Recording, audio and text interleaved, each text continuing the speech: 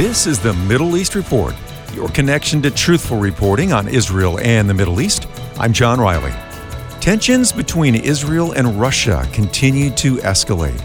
The question that many are asking is, will Russia continue to allow Israel to strike Iranian weapons and Iranian-aligned troops in Syria, a country that borders Israel? Israel, for the last few years, has had freedom of movement in Syria under the watchful eye of Russia. Iran is the greatest threat to Israel's security in the Middle East and constantly cause for the total destruction of the Jewish state. Eric Stackelback is host of the Watchman newscast. He addressed this concern a few days ago. We have been following the unraveling of ties between Israel and Russia very closely these past few months as senior Russian officials have accused Israel of supporting and collaborating with neo-Nazis in Ukraine. Needless to say, it doesn't get more insulting to the Jewish people or to Israel than suggesting that they are in bed with Nazis. Israel has demanded an apology. Russia's foreign ministry has actually doubled down and said that Jews were behind monstrous crimes during the Holocaust. This followed, of course, Lavrov saying that Jews are the worst anti-Semites, and once again putting that unfounded rumor out there that Adolf Hitler was actually a Jew. These comments obviously highly offensive to the Jewish people and to Israel. They demanded an apology. The diplomatic row obviously growing. We have perhaps the biggest insult yet from the Russian regime against Israel, a delegation of top Hamas leaders meeting with senior Russian officials at the Russian foreign ministry. And it's interesting, the irony of it, the cruel irony, at the same time that Russia is accusing Israel of collaborating with Nazis, Russia is rolling out the red carpet in Moscow for possibly the closest thing to Nazis we have today, the murderous terrorists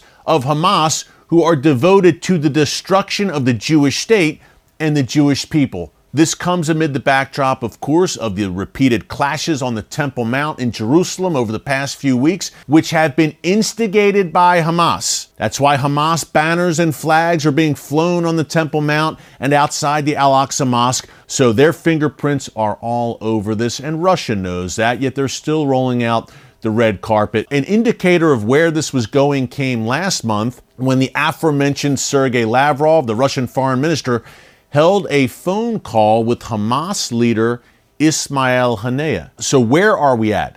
Obviously, this is a major insult to Israel. The timing is no coincidence. The more Israel criticizes Russia over its barbaric conduct in Ukraine, the more Israel pledges to support the people of Ukraine, the more Russia will respond by criticizing Israel over the Palestinian issue, over Jerusalem, over the Golan Heights. This is the diplomatic game that Russia is playing. Israel has tried to strike a very delicate balance in maintaining good relations with Ukraine and Russia, but that is swiftly going out the window right now because even before the Ukraine war broke out, Putin decided to invade. Russian diplomats and officials increasingly were criticizing Israel over its airstrikes and various surface-to-surface missile strikes against Iran and Hezbollah inside Syria under the noses of thousands of Russian troops who are based there and, of course, fighting alongside Iran and Hezbollah. Could these tensions between Israel and Russia tie into end-time events and prophecy? Those who study prophecy are quick to say that at some point, Russia will be one of the countries that will invade Israel.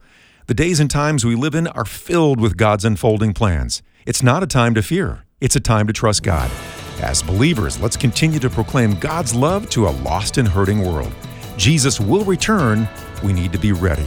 You can connect with Eric Stackelback and the Watchman newscast on his YouTube channel or watching his reports on the Trinity Broadcasting Network.